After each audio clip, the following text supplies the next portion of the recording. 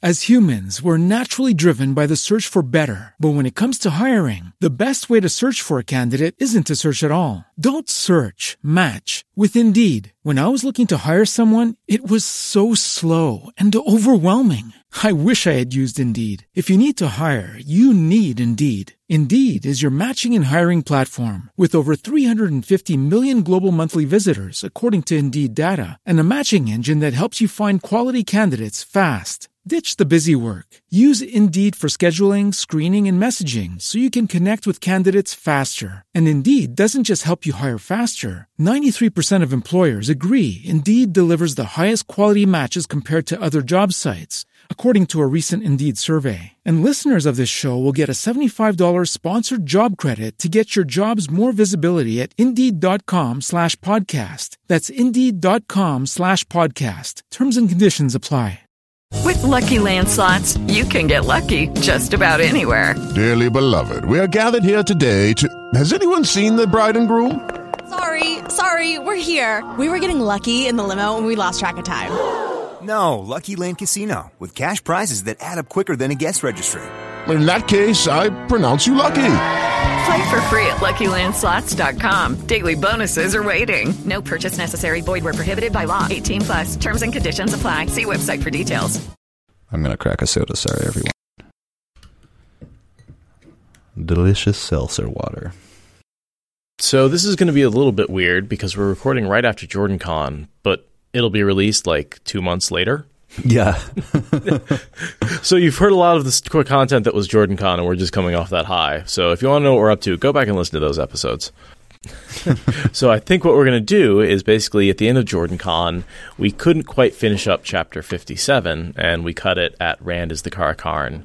So today we are actually going to finish Chapter 57 and do all of 58 and just call that one episode. Yeah, we kind of ran out of time at our live recording panel, and other people needed the room, and we didn't want to be jerks, so we cut it a little short. So this chapter will be slightly different than usual. It will be kind of the end of one chapter. It will begin at the end of 57, and then I'll announce it, but we'll go right into 58, which is kind of makes sense anyway, because Rand opens a gateway when the chapter ends, and as at the beginning of the next one, he's walking through it.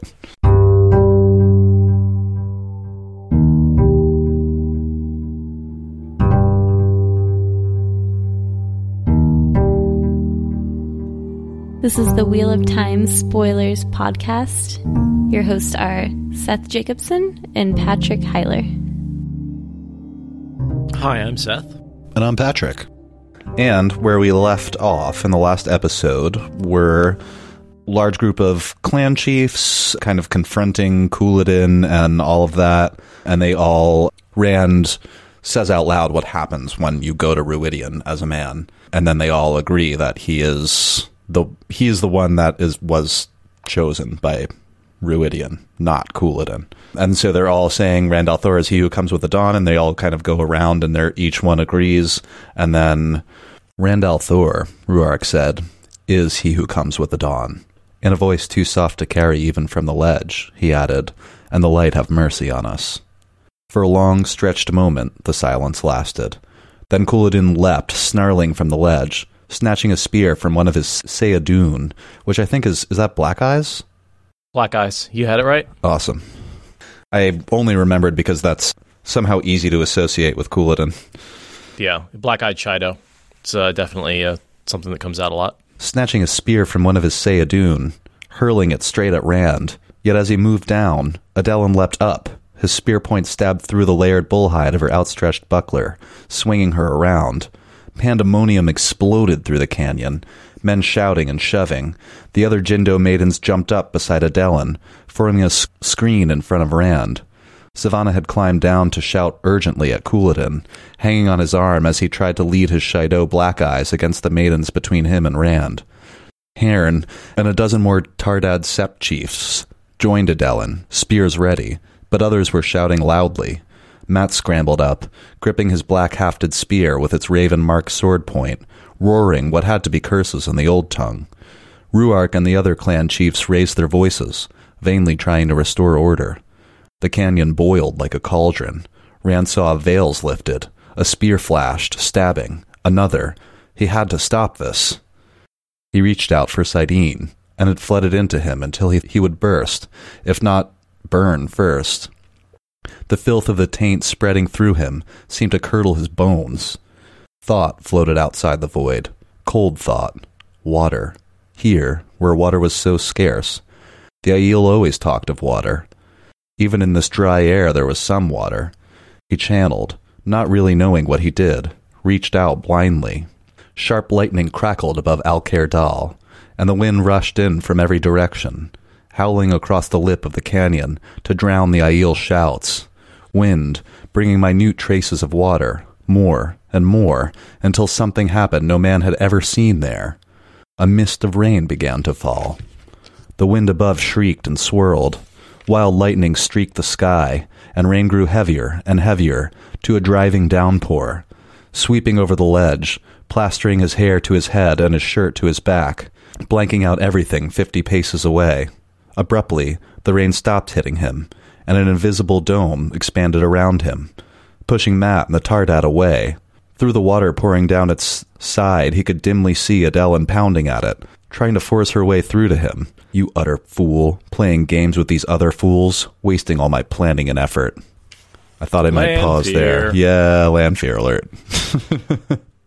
I always really love that scene when Lanfear throws the shield up around her and Rand so they can talk in the middle of a battle. She's like, what are you doing, you dumbass? You idiot. I like the little bit Matt is roaring the old tongue, just cursing in the old tongue, because he's just gotten those memories in his head, and now he's fully fluent in the old tongue, but it's before he really has control, and he's like always keeps slipping into the old tongue as soon as he's distracted, which I love. He gets better control of that later. He's able to sort of control which once he realizes he's doing it. But I love the image of Rand making it rain where no rain has ever been before. It's like if anything will snap them out of this, it's rain. It's truly a miracle to them. Something they've never seen. I didn't expect you to reveal yourself yet, he said quietly. The power still filled him. He rode the buffeting torrents. Holding on with desperation, he kept out of his voice. It was not necessary to pull in more, only to let it come till it seemed his bones would crisp to ash. He did not know if she could shield him while Saidin roared through him, but he let it fill him against the possibility. I know you're not alone. Where is he? Lanfear's beautiful mouth tightened. I knew he would give himself away coming into your dream. I could have managed matters if this panic I knew from the start, he broke in. I expected it from the day I left the Stone of Tyr. Out here, where anyone could see I was fixed on Ruidian and the Aiel. Do you think I did not expect some of you to come after me? But the trap is mine, Lanfear, not yours. Where is he? The last came as a cold shout. Emotion skittered uncontrollably around the void that surrounded him inside. The emptiness that was not empty. The emptiness filled with the power. That passage is one we've used a lot in this book because this tells us that he was planning to trap Asmodean from the start. And I believe him. I believe that was part of why he was out there, was to basically draw in, make himself look vulnerable and draw in someone he could capture and someone who would teach him how to channel. Yeah. And we based a lot of his actions and his statements and his motivation over the last book on that theory. If you knew, she snapped back, why did you chase him away with your talk of fulfilling your destiny, of doing what has to be done? Scorn weighted the words like stones. I brought Asmodean to teach you, but he was always one to leap to another plan if the first proved difficult. Now he thinks he has found something better for himself in Ruidian, and he is off to take it while you stand here. Couladin, the drag car, all to hold your attention while he made sure. All my plans for nothing, because you must be so stubborn. Do you have any idea what effort it will take for me to convince him again? It must be him. Demandred or Ravine or Samael would kill you before teaching you to lift a hand unless they have you bound like a dog at heel. Ruidian. Yes, of course. Ruidian. How many weeks to the south? Yet he had done something once, if he could remember how. And you let him go? After all your talk of aiding me? That gives us a lot of Asmodean's motivation, because right now he saw the Choden Call. He realized they're back. I believe he was questioning Matt, and then he created this distraction with Couladin. That's why he was over there. And then he sent the Drakkar also that Rand would be distracted, and he could teleport back. Scout out Ruidian and find the Choden Call. And give himself time. Yeah, scout while having all the time in the world. Because he thinks that Rand is never going... He was thinking like, hey, I can teach Rand and basically we can corrupt him. Because, all right, so I'm going back to Moiraine's visions where Lanfear shows up and one of three things happens, right? Rand is either dead, turned to the dark side, or Moiraine takes her out, right? Right. And so I think that was Lanfear's plan, was let's get Rand being taught by Asmodean, an Asmodean who's still attached to the Dark One, and we will slowly corrupt him and turn him to the Dark One. Nodding. And so that was Asmodean and Lanfear's plan, but Asmodean, after talking to Rand, where Rand's just like, I'm going to do what I must, I'm going to do what I must, I'm going to do what has to be done. He's like, oh my god, this guy's going to suicide. Like, I'm like, why would I aid myself with this guy who's just going to, like, never turn to the dark side? He's always going to be, like, a goody two-shoes. And, like, yeah, unflinchingly... Dork. Yeah. Like, he won't negotiate with me, I think is what Asmodean's thinking. Exactly. We'll never turn this guy. We'll never come out on top with him. Like, and, you know, hey, too great, if I can get that male sa'angreal, doesn't much matter. You know, I'll just crush him like a bug. Yeah. You know, we don't have to turn him. I'll just crush him. And that just explains a lot of the events, all the tattooing he did on Couladin, why there was that random ass attack by the Drakkar, all that stuff. And you let him go after all your talk of aiding me? Not openly, I said. What could he find in Ruidian worth my coming into the open? When you agree to stand with me, will be time enough. Remember what I told you, Lews Therin. Her voice took on a seductive note.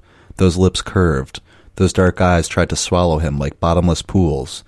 Two great sa'angreal. With those together, we can challenge... This time she stopped on her own. He had remembered. With the power, he folded reality. Bent, a small patch of what was. A door opened beneath the dome in front of him. That was the only way to describe it. An opening, into darkness, into somewhere else. You do remember a few things, it seems. She eyed the doorway, shifted that suddenly suspicious gaze to him.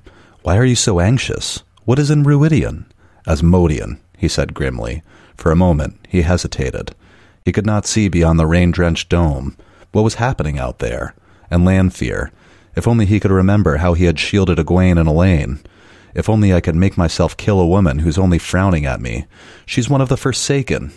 It was no more possible now than it had been in the stone. Stepping through the door, he left her on the ledge and closed it behind him. No doubt she knew how to make one of her own, but the making of it would slow her down. He does remember a few things, it seems. I think this is the first evidence we get. A few phrases have maybe slipped across, but isn't it this is the first weave that Rand has used from his previous memories? Yeah, I mean, this is the second time he's done it. What was the first? The battle in Shinar, when he arrives in Tarwin's Gap and kills a bunch of Trollocs. I always thought that was... I mean, he makes a gateway, but it's a gateway to Tel'aran'rhiod. Gotcha. And also in the stone, he teleports into Tel'aran'rhiod, which is a gateway. So what I'm thinking is the gateway he's using here is very similar to the one to go to the Tel'aran'rhiod in the flesh. And skimming is actually basically doing what Egwene did, which is jump into Tel'aran'rhiod in the flesh, move yourself a certain distance, and pop out the other end in the real world. I like it. And, you know, we talked about this the first time so long ago when, like, reality bends and he's walking upstairs to somewhere. Yeah. And we're like, what is this? And I think it's Rand skimming, but he doesn't know how to make the platform, or he doesn't know to make a platform that hovers. So he makes something that he can understand, which is stairs. Yeah, because he basically lives in the Iron Age. So maybe when, you know, he's able to recreate the weave that Baalzamon puts up there, and that is how he's able to skim for the first time. There's one place where there are stairs, and that's in the battle on Falma. That's not in the... And so we've speculated whether that was something about the horn, but I do think that was him following... Skimming. Baalzamon and into a dream shard by skimming. But I'd just like to point out that the memories in his head, I do think, are totally, because of the taint, leaking across. But there's no LTT, just some memories. And that was the end of Chapter 57. This is Chapter 58, The Traps of Ruidian. And our symbol is the snake in the wheel. Darkness surrounded him once the door vanished. Blackness, stretching in all directions, yet he could see. There was no sensation of heat or cold. Even wet as he was, no sensation at all. Only existence. Plain gray stone steps rose in front of him, each step hanging unsupported, arching out until they dwindled from sight. He had seen these before, or their like. Somehow, he knew they would take him where he had to go. He ran up the impossible stairs, and as his boot left each one behind with its damp footprint, it faded away, vanished. Only steps ahead waited, only those taking him where he had to go. That was as it had been before, too. Did I make these with the power, or do they exist some other way? With the thought, the gray stone under his foot began to fade, and all the others ahead shimmered. Desperately, he concentrated on them. Gray stone and real. The shimmering stopped. They were not so plain now, but polished, the edges carved in a fancy border he thought he recalled seeing somewhere before. That is Teleron Riyadh if I've ever seen it. Yeah. Okay, Morgaines, that's a great question. I'm having a lot of thoughts while I'm reading this. I think it is, and I think it is skimming, and it makes me wonder if the kind of traditional skimming, for lack of a better term, that we see later in the series is this. It just looks different, right? The floating platform instead of running up a flight of stairs. Yeah, I mean, here we figure out he switches. He goes from the step, and he's like, oh, I can just make the step move. And then he makes a bigger step, and that's the platform. So you make a gateway into Teleran Riyadh, and then in Teleran Riyadh you travel, and then make a gateway back out. And right. As opposed to, because we have the kind of complicated rules that govern where you can make gateways from and to. Sometimes you have to skim. And I think that's what it is. Yeah? Seems like everyone's agreeing with me. Yes, thank you, Zarth. Or the space between dreams. Kind of like where the ways are. The ways are in a place that is not a place. And I bet it's surrounded by all the stars of the dream, the void. The one that Egwene hangs out in sometimes. Yeah, the void. And sealed inside that is the world, and inside of that is the Dark One in his prison. So Rand's looking down at the now fancy stairs. Not caring where he had seen them before. Not sure he dared to think too long on it. He ran as hard as he could, taking the steps 3 at a time through the endless dark. They would take him where he wanted to go, but how long would it take? How much head start did Asmodean have? Did the Forsaken know a faster way to travel?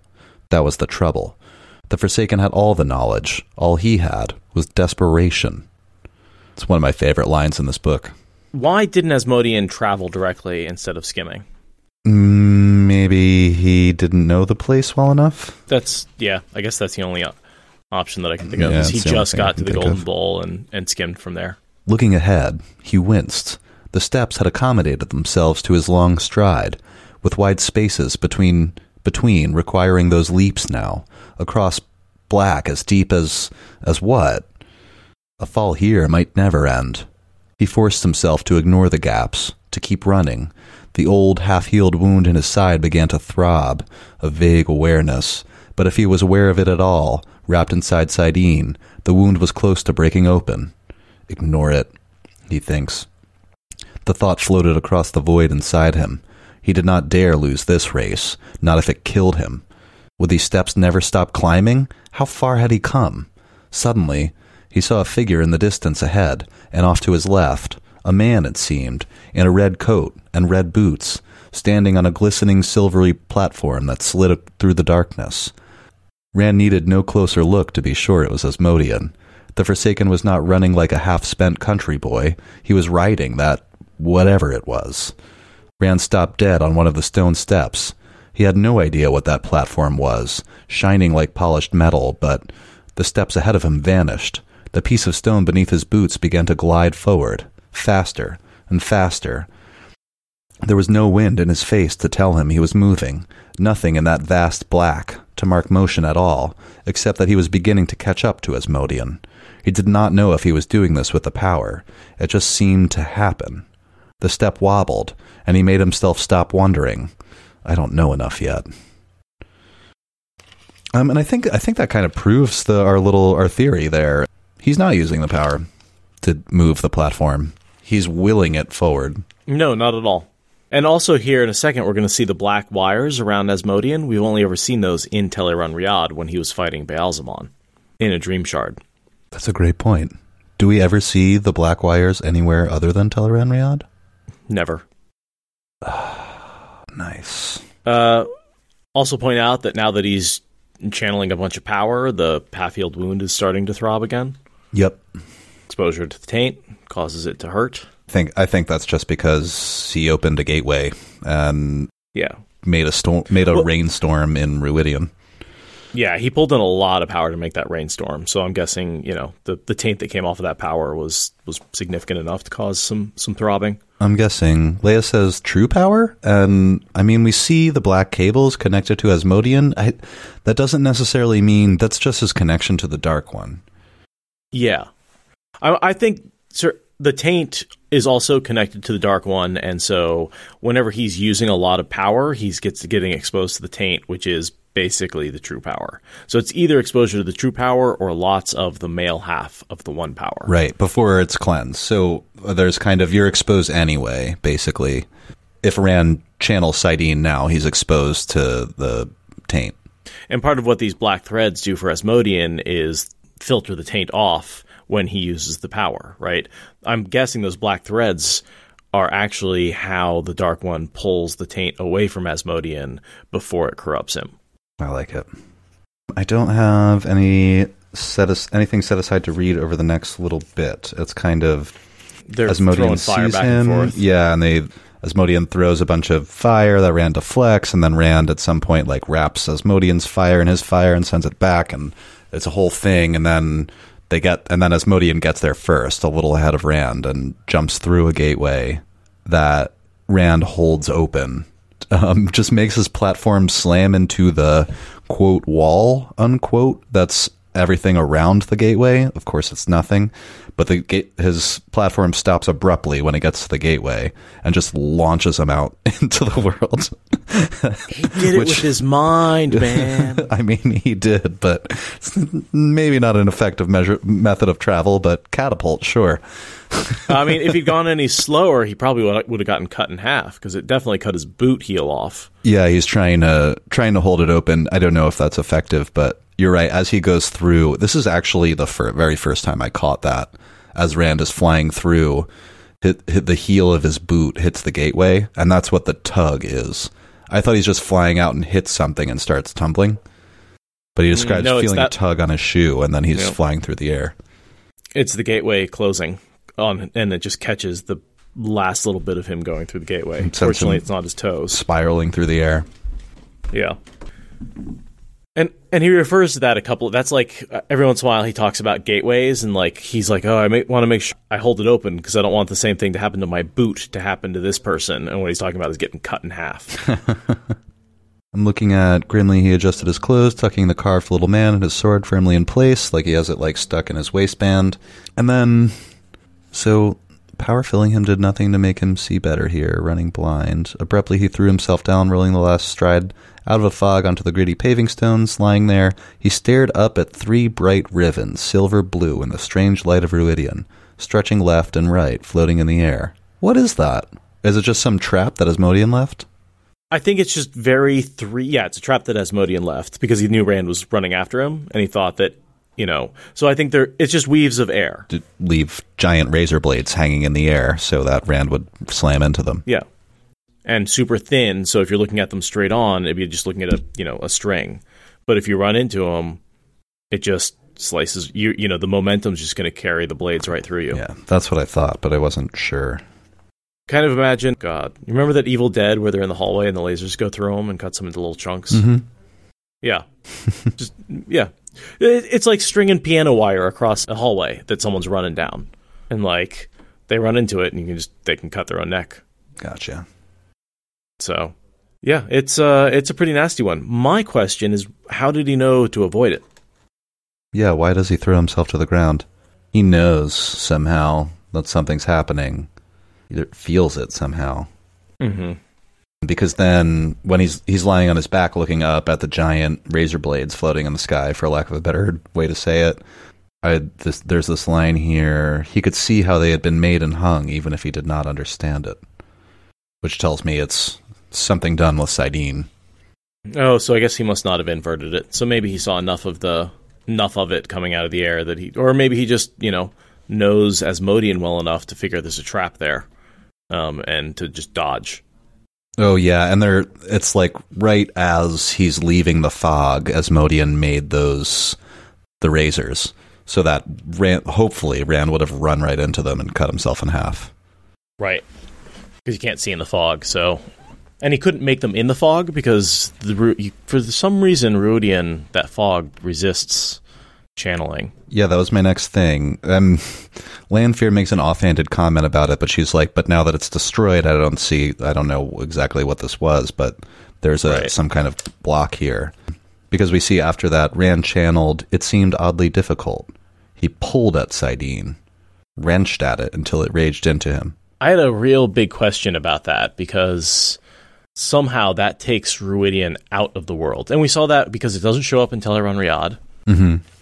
It's just definitely a special place that somehow the Jinn and the Aes Sedai that we saw in the visions removed it from this world and preserved it for Rand's coming. Really for this battle. Yeah, it's something. And my theory is that the mist is either generated by a ter'angreal or several, and it does a couple of different things. You can't enter or leave Ruidian in the world of dreams. It seems very difficult to channel, but possible. And we see that something a little like that with, Farmatting? Yeah. Yeah. And Farmatting has a different effect, but it seems kind of similar. So it seems like maybe along a similar line. That's my theory. So this brings me to Nakomi. Mm-hmm. I previously said Nakomi is Jen. Based on the reading when she appears, I don't think you can read it as any other way. Which puts her in a pretty narrow time frame, right? From basically, she somehow has to either be an old Jen or preserved or a spirit Jen or something like that, or someone taking the form of Jen. But I'm willing to take her on her word. And we've also seen that souls can be represented frequently as mist. Mashadar, So here's my theory. With the destruction of Ruidian, Rand broke the barrier that let Nakomi come out, as she was the soul of the Jen in mist form. And she sacrificed herself to make the mist? Yeah.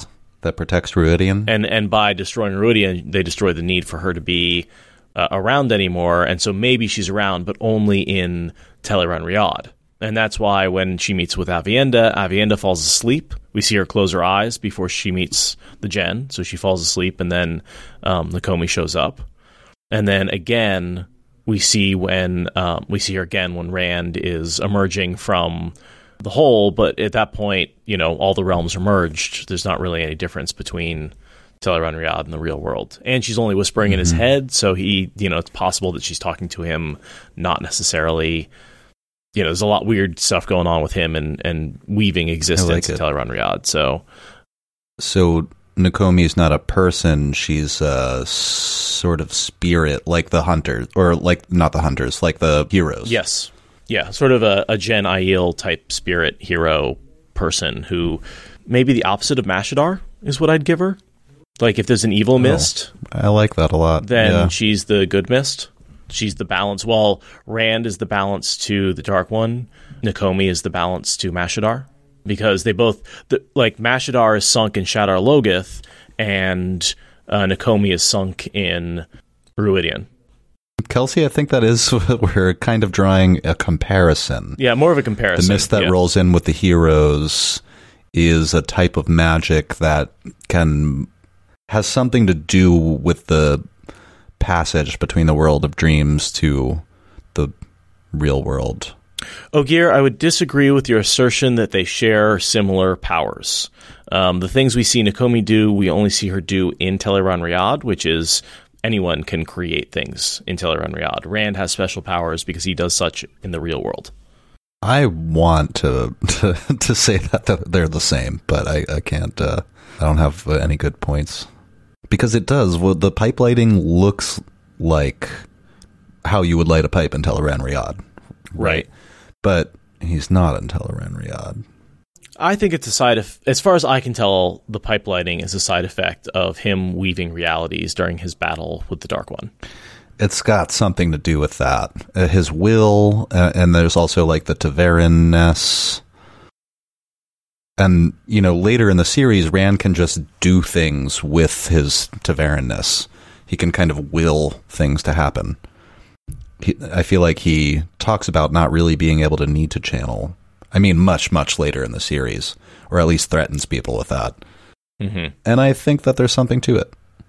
I'm nodding. So give us some feedback on that. We threw a lot of new stuff out there. I made a connection that I haven't made before with the Mist. That was actually that was on the spot. So help me out. See if you can pull out any details that I may have missed when just coming up with that. But yeah, I really like the symmetry of the Mist in Shadar Logoth and the Mist in Rhuidean being opposites, and each having an embodiment with Moradin and Nakomi. I mean, balance is such an important part of this series. How could we not have a balance to Shadar Logoth? How could we not have a good city? Oh, Beeples, thank you. Sent me the quote, or probably paraphrase quote. Do you believe I could stop your heart right now if I simply wished it? Peak reference. I think he was threatening Cod Swain with that, yeah. And maybe not, but by the end of the series, definitely. I'm enjoying my evolving theory of Nakomi. I think I'm as we go through the series, I feel like I'm getting a couple of little pieces of evidence here. But this is a weird one. Yeah, I feel like there are some clues there, but it's certainly a stretch. I'm sure a lot of you are going to disagree with me on this one, but I'm liking it a lot. All right, so back to the chapter.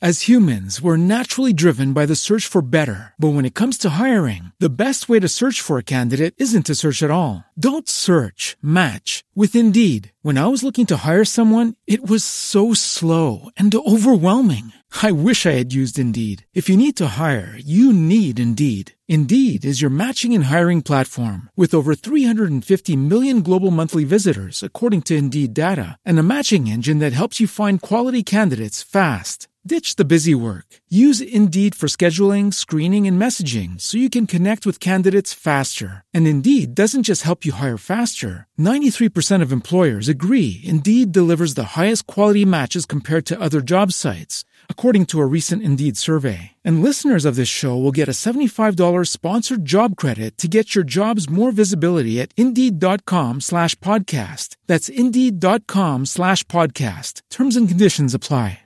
Lucky Land Casino, asking people, what's the weirdest place you've gotten lucky? Lucky? In line at the deli, I guess? Aha, in my dentist's office.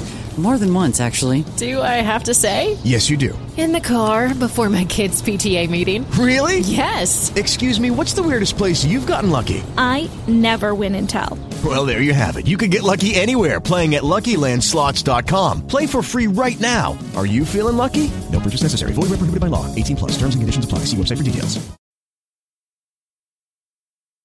I have kind of the moment where they're physically fighting over the Choden Call? Yeah. Okay. The Terengrial and other precious things the Aiel had given their lives to bring here were hurled into the air by lightning, tossed wildly by spinning whirlwinds of fire, constructs of silver and crystal shattering, strange metal shapes toppling as the ground shivered and broke open in wide rents. Searching wildly, Asmodean ran and flung himself at what might seem the least significant thing in all that litter, a carved white stone figurine, perhaps a foot long, lying on its back, a man holding a crystal sphere in one upraised hand. Asmodean closed his hands on it with an exultant cry. A heartbeat later, Rand's hands grasped it too. For the barest instant, he stared into the Forsaken's face. He looked no different than he had as a Gleeman, except for a wild desperation in his dark eyes. A somewhat handsome man in his middle years. Nothing at all to say he was one of the Forsaken. The barest instant, and they both reached through the figure, through the ter'angreal, for one of the two most powerful sa'angreal ever made. Vaguely, Rand was aware of a great half-buried statue in far-off Cairhien, of the huge white crystal sphere in its hand, glowing like the sun, pulsing with the one power, and the power in him surged up like all the seas of the world in storm. With this, surely he could do anything. Surely he could even have healed that dead child. The taint swelled as much, curling round every particle of him, seeping into every crevice, into his soul. He wanted to howl. He wanted to explode, yet he only held half of what that sa'angreal could deliver. The other half filled Asmodean. There's a couple of good things in there. Rand's reference to the dead little girl in the battle for the Stone of Tyr that he tried to resurrect. We see him getting exposed to a massive amount of taint. I mean, he's pulling in so much power. Mm-hmm. This is world-destroying power that he's pulling on half of. We see him rearrange the local geography pretty easily. Yeah, and I wanted to say, or to ask rather, when we went through, probably the Great Hunt. Yeah, I think it's in the Great Hunt. Because Selene is there. And Rand sees the big half-unburied statue that is being unburied by Barthanes' men. Did we ever take the time to speculate that Barthanes is under control of one of the Forsaken, who's having him unbury the statue to make another access key so that they can use it? I don't know, but the thought just hit me. Yeah, I mean, I think we knew that he was a Dark Friend, and we assumed he was, digging it up on Forsaken. Yeah. Orders, but I don't think we did it in order to make a new access key. I'm not sure if that's even possible. Oh, that's just what I thought, because I don't know if you can walk up to the sa'angreal and just use it, or if you need the access key. No, it'll burn you out in a heartbeat. You need the buffer. The ter'angreal has to buffer the power of the sa'angreal. But sure would be desirable, and if that's all you have to do, I would think they would figure out a way to get that thing working again. We get a little cameo from the Twisted Redstone doorframe. Oh. Was that in what I just read or the next? As they rolled over and over, banging now against a redstone doorframe that somehow still stood. Now against a fallen crystal statue lying on its side unbroken. A nude woman. I think these are all just random ter'angreal. Oh, yeah. I couldn't the nude woman, a nude woman clasping a child to her breast, I kind of assume is an angreal, but there's no real follow-up or way to know, unless Aviendha picks him up. Yeah, the redstone doorframe is totally... I didn't even notice that, because there's a list of other ter'angreal that are flying through the air. Yeah, he just likes to stick that in there every once in a while. And it's the only one that doesn't appear to be getting thrown into the air. It's just sitting there in all the madness. It also resists falling over. They'll stay upright pretty much no matter what. Yeah. And so there's just almost, I think of this battle as the opposite of Nynaeve and Moghedien, because Moghedien and Nynaeve is very internal. They are pushing on each other, and they're just in this pushing match, and nothing's really happening until somebody wins. Where I feel like Rand and Asmodean are in this pulling match where they're just yanking power out of this thing and tossing it all over the place, and it's going flying and coming back and rebounding and getting sent away and just destroying everything. And so you have this opposite of just instead of these, a rock in a hard place, immovable object and unstoppable force going up against each other and nothing happening, you have, explosions and just uncontrollable force being thrown around in random directions. And Rand describes to us a little of what's happening with the power rather than what's physically happening around them, but it's exactly what you would imagine. It's hammers of power large enough to level mountains struck at Rand, blades that could have pierced the earth's heart. Unseen pincers tried to tear his mind from his body. And I think timing-wise, doesn't it work out that this is happening at the same time in Tanchico? That this is literally the same time that Moghedien is fighting Nynaeve, because it's their final chapter, which was one chapter before. So my headcanon is that Rand is fighting Asmodean in the same minute that Nynaeve is fighting Moghedien. And not to always bring up the TV show, but to bring up the TV show, that would make a great episode where you flash between the two of them and you have this silent, quiet battle, and then this loud, destructive, outgoing, massive battle. I'm nodding. Could, swap between the two of them and have parallels, and when Rand is winning, you can show Nynaeve gaining ground, and vice versa. Yeah, I think it's sometimes hard to know exactly or to be able to pin it down, but I think RJ's intent is often that these things are happening simultaneously. Yeah, there's often one simultaneous battle happening in multiple locations on multiple continents or in multiple cities. He had not seen those strange things like black steel wires around Asmodean since leaving the dark place, but he could visualize them even in the void, place them in his mind around the Forsaken. Tam had taught him the void was an aid to archery, to be one with the bow, the arrow, the target. He made himself one with those imagined black wires. He barely saw Asmodean frown. The man must be wondering why his face had grown calm. There was always calm in the moment before the arrow was loosed. He reached through the small angreal in his waistband, and more of the power flowed into him. He did not waste time on exulting. It was such a small flow beside what he had already contained, and this was his final blow. This would use his final strength. He formed it like a sword of power, a sword of light, and struck, one with the sword, one with the imagined wires. Asmodean's eyes went wide, and he screamed, a howl from the depths of horror. Like a struck gong, the Forsaken quivered.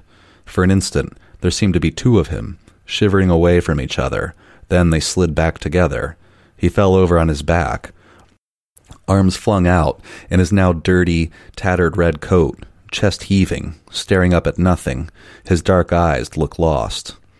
As he collapsed, Rand lost his hold on Saidin, and the power left him. He had barely enough strength to clutch the ter'angreal to his chest and roll away from Asmodean. Pushing himself to his knees felt like climbing a mountain. He huddled around the figure of the man with the crystal sphere. The earth had stopped moving. The glass columns still stood.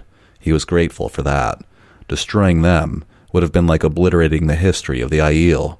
But Avenda Sora, that had lived 3,000 years in legend and truth, Avenda Sora blazed like a torch, and as for the rest of Ruidian... Okay, a couple of things in there. First of all, he uses a sword of pure light, not a sword of fire, not a sword of air, pure light. I think this is only the second time that he uses pure light, and I think it leads up to really only the third time, which is in his battle with the Dark One. He rarely ever uses something made purely out of light. And I think when they say the Eye of the World was made for the greatest purpose ever, it was to teach him how to channel the pure light. The opposite of the Dark One. Yeah. As More or opposed to less, like aspects of the light.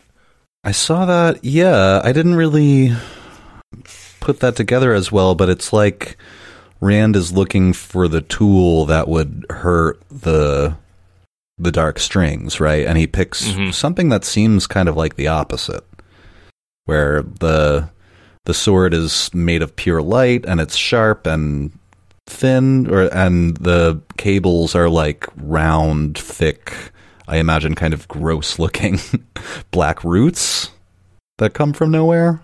Yeah. He calls them like black steel cables, so I imagine thinner and taut. But yeah, I mean... Yeah, Mergaines, when I first saw that, I kind of thought Balefire as well, but I don't think so, because the afterword doesn't give us the same... the flickering and stuff, the color changing and things like that. Yeah, and Balefire is just such a very specific thing, yeah. There is the weird, for an instant, there seemed to be two of him, two Asmodeans. Well, I think what that is there's Asmodean and then the piece of his soul the Dark One has, and then by cutting him off, that he's basically coming back. The Dark One has a piece of you, yeah. And that's also what happens, like, if you killed him, what would the Dark One do? Well, he's got a piece of your soul, and so you would snap back to him. That makes sense. Ogier's asking, similar to what he channels in Veins of Gold, in reference to the Sword of Light. That's what I would assume, yeah. That there is this pure light, right? We talk a lot about weaving one of the 5 aspects of it, and I think in maybe an episode a long time ago, one of the things we were keeping an eye out for is when does he actually channel light over one of the aspects, one of the 5 aspects, and this is, again, one of the few times that it's come up. And I think it's sort of like a training montage of Rand on how to like fight the Dark One. And then poor Avendesora, it does survive though. It's not permanently dead. I the first couple of times I never realized it like actually was on fire. Yeah. Like the whole thing went up in fire and charred on the outside. Blazed like a torch, in Rand's words. Amazing that it survived. I'll read a little more just to describe the plaza looked as if everything had been picked up and flung about by a mad giant. Half the great palaces and towers were only heaps of rubble, some spilling into the square. Huge toppled columns marred others, and fallen walls, and empty gaps where huge windows of colored glass had been. A rift ran the whole way across the city, a split in the earth 50 feet wide. The destruction did not end there.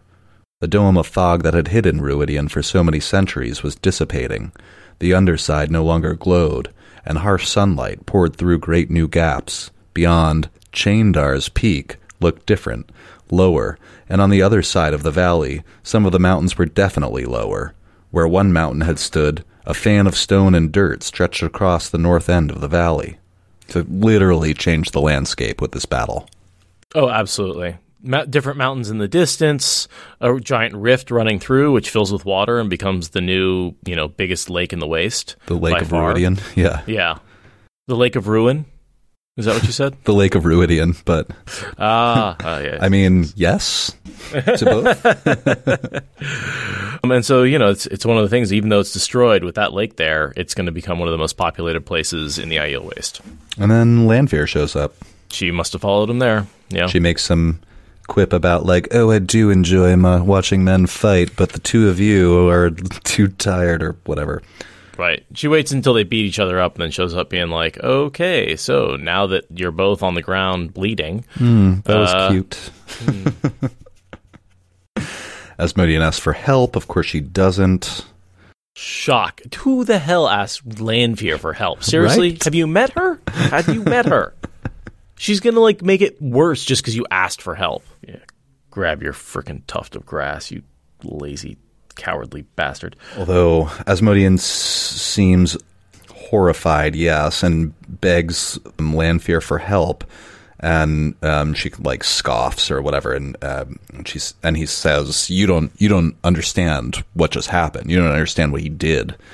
She says, and she basically says something like, "Kicked your ass is what he did," and Asmodean's like, "No, he cut me off from the Dark One," and even she seems aghast for a moment.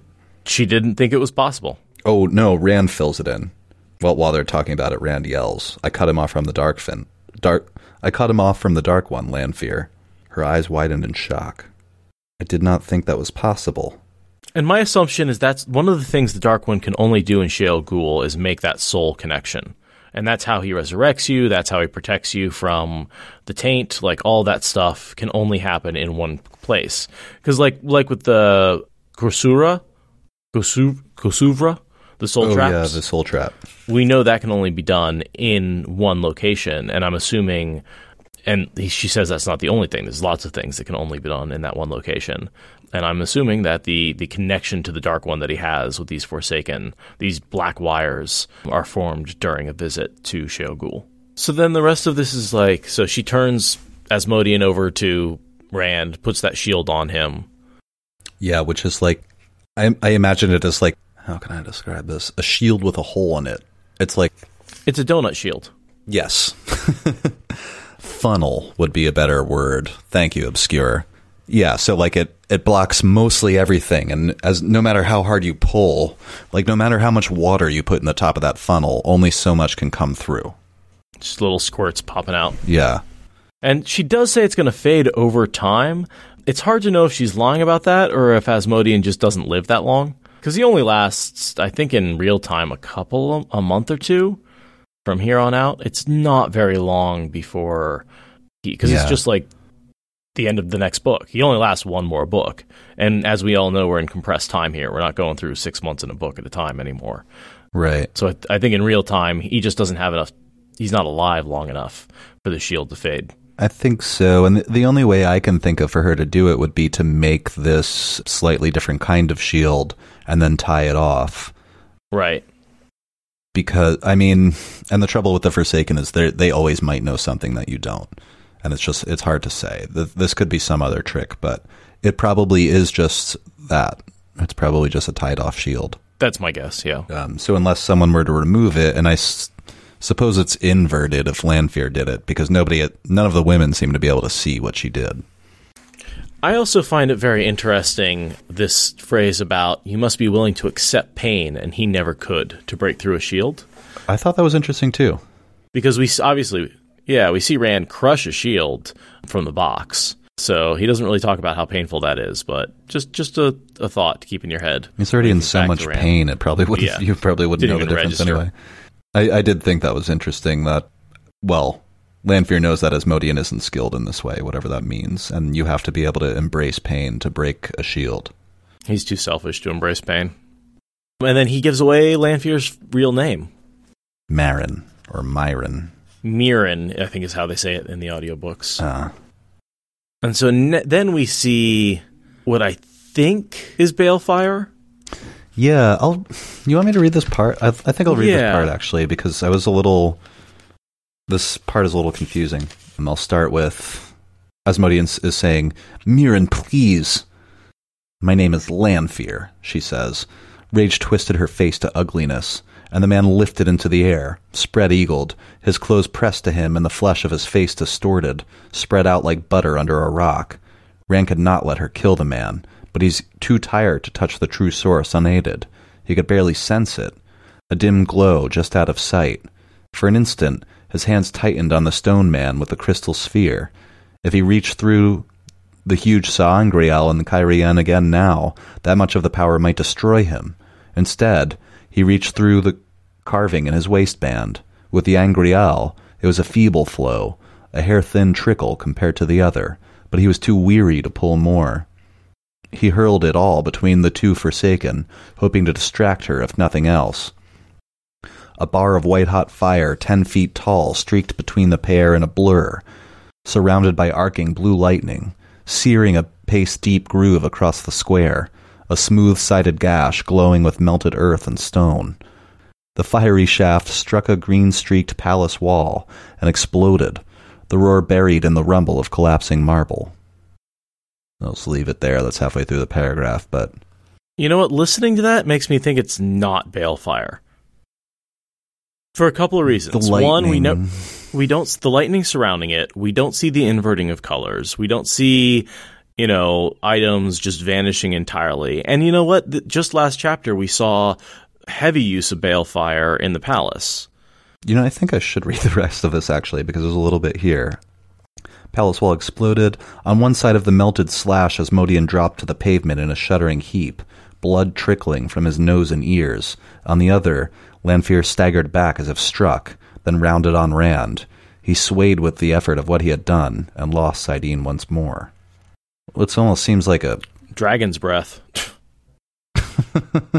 And that's a force that's like, when an actual real-life ordnance goes off, people who are not so close to it that your organs are immediately vaporized can have things like that. Like you can still, your nose might bleed, for instance. Right. Or your ears, because these sensitive parts, there's still this concussion. Pressure wave. Is actually what kills you in an explosion most of the time. It's just the concussive force, not the fire and not the shrapnel. The air moves so fast that it, punches you, for lack of a better way to say it. On every square inch of your body. Right. It's like brief exposure to being deep underwater. You just get crushed. Briefly. Mm-hmm. And the human body, not so great at getting crushed. It's really just not designed to compress like that. Like, it has certain tolerances, and you go beyond those tolerances, and shit breaks. Oh, I did want to have a quick discussion about using multiple sa'angreal and angreal at the same time. Yeah, sure. And I'm curious how that works and what the limits are. Like, could you just keep acquiring more angreal and more and more and more and more and get more and more powerful? I guess. As long as there's a buffer. But don't they have built-in buffers, generally? Yeah, but I just mean, if you kept adding ter'angreal, I suppose you could just keep pulling, like, through the first ter'angreal, or from the first ter'angreal through the second and then into yourself, or you could just keep making a chain like that. I wonder if there's a limit, like, because it's like forming a circle. Basically, you bond with the angreal. I wonder if it's like a limit of 13. Beyond that, you can't actually bond. I would like to think there's some kind of limit, but I guess we never really see someone with enough of them. Right. We see Rand with several in certain cases. Can you imagine like a full circle with everyone having 13 angreal in the... And, we certainly see a lot of the women using lots of ter'angreal all together at the same time, but that's not the same. Because those are like using many tools at once. It's not the same as using many amplifiers. Right. He's amplifying an amplifier. And if you keep doing that, I don't know, man. Is it additive or is it multiplicative? Because if you're like amplifying your amplified power, then it's exponential power. However, if you're just like only able to amplify your own little bit of power, if Rand is 2 times 2 from the Fat Man times 10 from the Chodenkal times, can you keep going? Could he throw the Kalendor on top of there? Maybe I feel like if you added Kalendor in, it would mess everything up. Maybe. Well, sure. Let's say he was in a bond with 2 women, and they were controlling it. Like, I would say so. Yeah. And then add on top of that the cup and chalice. So we never see it. Yeah, I would love to know. Yeah, who knows exactly? Yeah, we never see it. But I'd love to know about the mechanics of adding in more and more angreal, and if there's a limit to that. So let's see if we've got a question that would be a good question for Team Jordan to throw out there. Oh yeah, that's a fun one.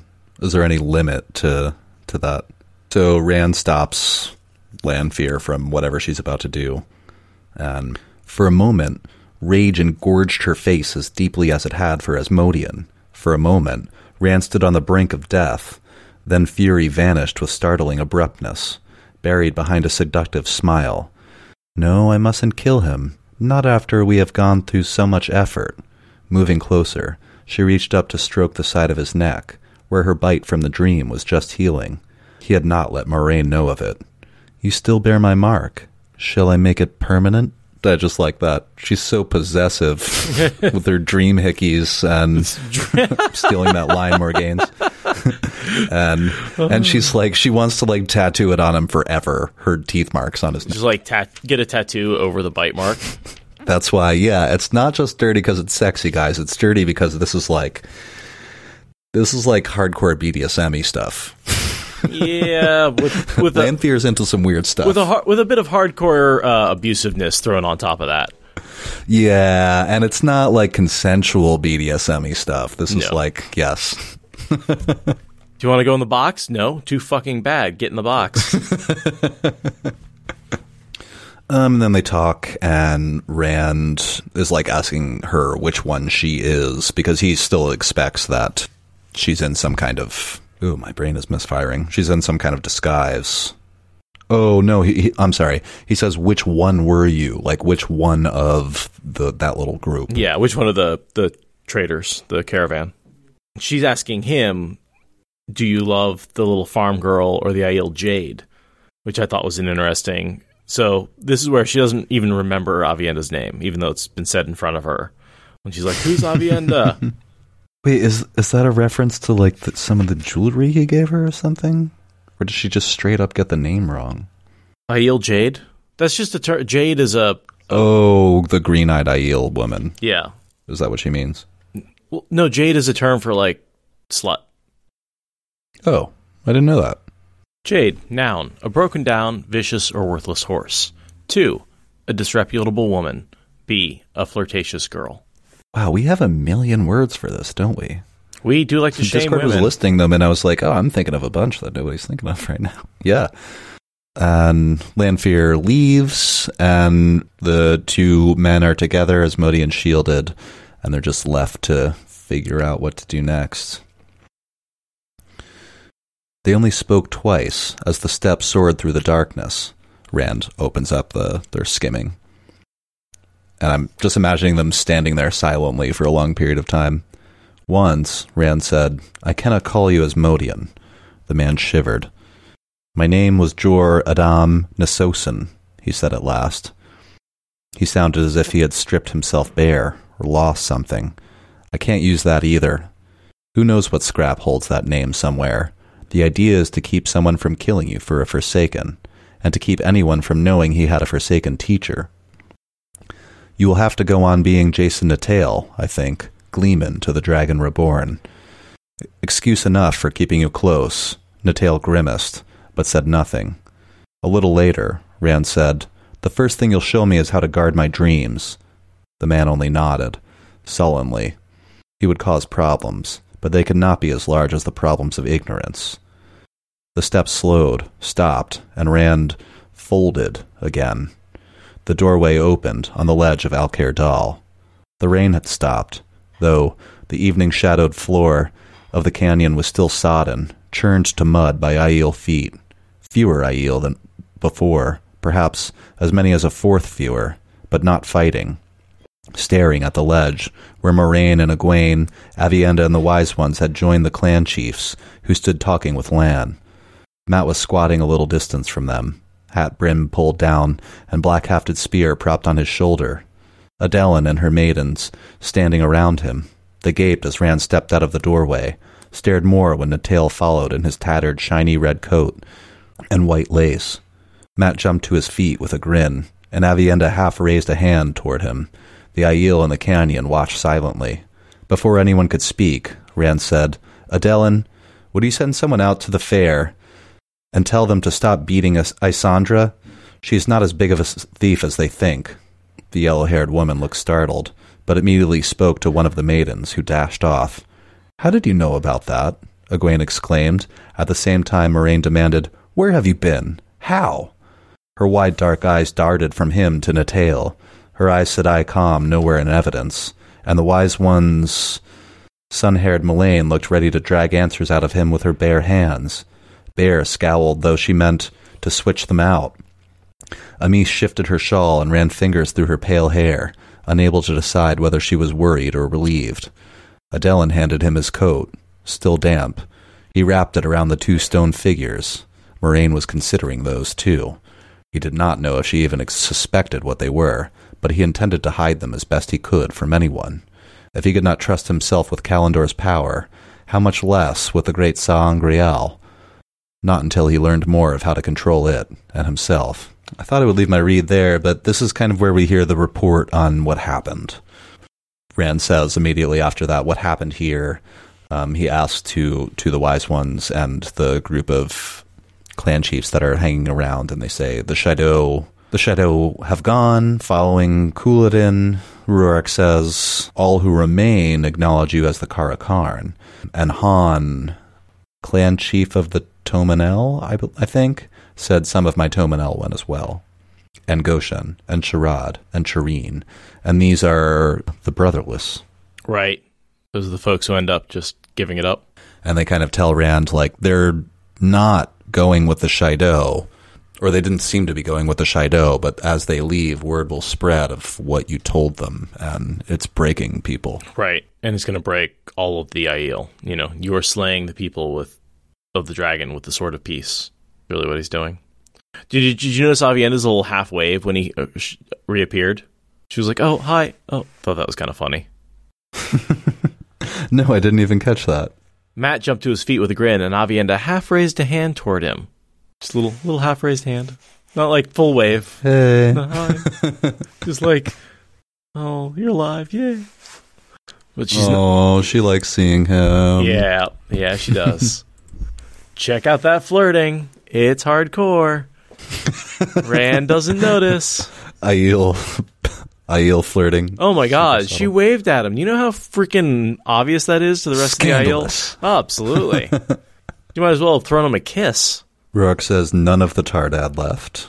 Not pridefully, but as a simple statement of fact. We are ready to go where you lead. So, the Aiel that have assembled are now Rand's army. And many will join them as they move. Yes. Because there are Aiel out there in the waste who are still running to make this meeting, which was set for about a month from now.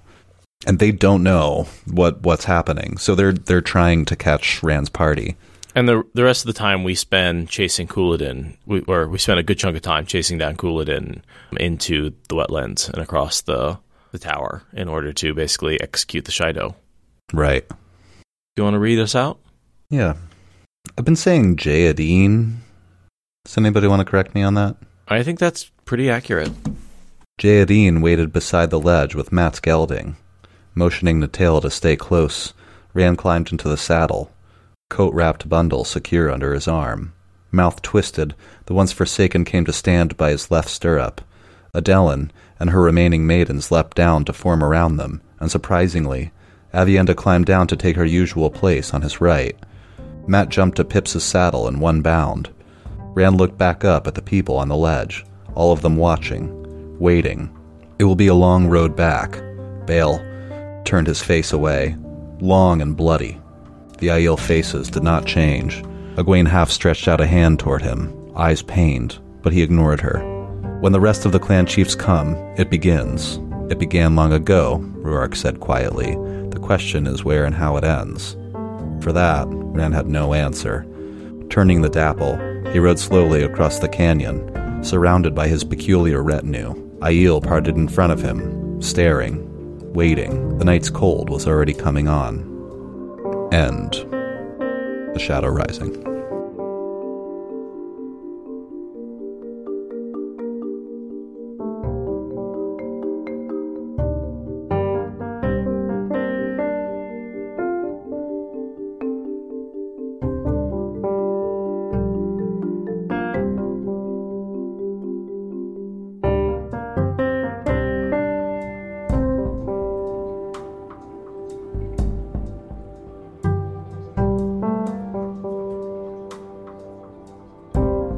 We do get one of the cute little tidbits from the Fourth Age at the real last page of the book, which is relevant, so I'll read it.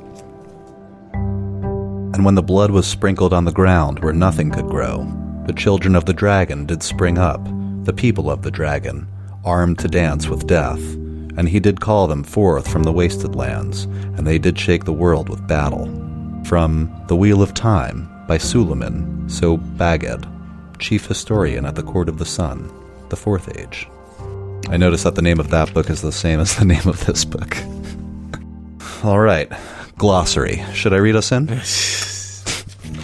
So the Children of the Dragon mythos... I think I said that last time. Isn't that a Greek myth? That you sprinkle dragon's blood on the ground and soldiers rise up in their place? I don't know. Is that Greek? I thought that was a Roman myth, yeah. Like a Greek or Roman myth of the ancient gods. On dirt? Humans are usually made out of dirt in the stories. Dirt and something magic. Aha. In myth, dragon's teeth feature prominently in the legends of the Phoenician prince Cadmus and Jason's quest for the Golden Fleece. In each case, the dragons are real and breathe fire. Their teeth, once planted, would grow into fully armed warriors, the children of the dragon. Huh. So the classical legends of Cadmus and Jason have given rise to the phrase, to sow the dragon's teeth. Yeah. And the Argonauts, right? Jason and the Argonauts. I don't really remember that story, or much about it. Something about a cloak. That's literally all I remember. That's the Golden Fleece, right? Yeah. Yeah. Yeah. To sow dragon's teeth is used as a metaphor to refer to doing something that is the effect of fomenting disputes. So basically, by planting dragon's teeth, you create the soldiers that are the Aiel, and they survive by basically constantly warring and fighting. So like a dragon's fang? Yeah. To foment discord? You might say that. Thank you for listening to the Wheel of Time Spoilers podcast. Rate us in the Apple Podcast app or support us on Patreon. Is that good enough? As humans, we're naturally driven by the search for better. But when it comes to hiring, the best way to search for a candidate isn't to search at all. Don't search, match with Indeed. When I was looking to hire someone, it was so slow and overwhelming. I wish I had used Indeed. If you need to hire, you need Indeed. Indeed is your matching and hiring platform with over 350 million global monthly visitors, according to Indeed data, and a matching engine that helps you find quality candidates fast. Ditch the busy work. Use Indeed for scheduling, screening, and messaging so you can connect with candidates faster. And Indeed doesn't just help you hire faster. 93% of employers agree Indeed delivers the highest quality matches compared to other job sites, according to a recent Indeed survey. And listeners of this show will get a $75 sponsored job credit to get your jobs more visibility at Indeed.com/podcast. That's Indeed.com/podcast. Terms and conditions apply. Lucky Land Casino, asking people, what's the weirdest place you've gotten lucky? Lucky? In line at the deli, I guess? Aha, in my dentist's office. More than once, actually. Do I have to say? Yes, you do. In the car before my kids' PTA meeting. Really? Yes. Excuse me, what's the weirdest place you've gotten lucky? I never win and tell. Well, there you have it. You can get lucky anywhere, playing at LuckyLandSlots.com. Play for free right now. Are you feeling lucky? No purchase necessary. Void where prohibited by law. 18+. Terms and conditions apply. See website for details.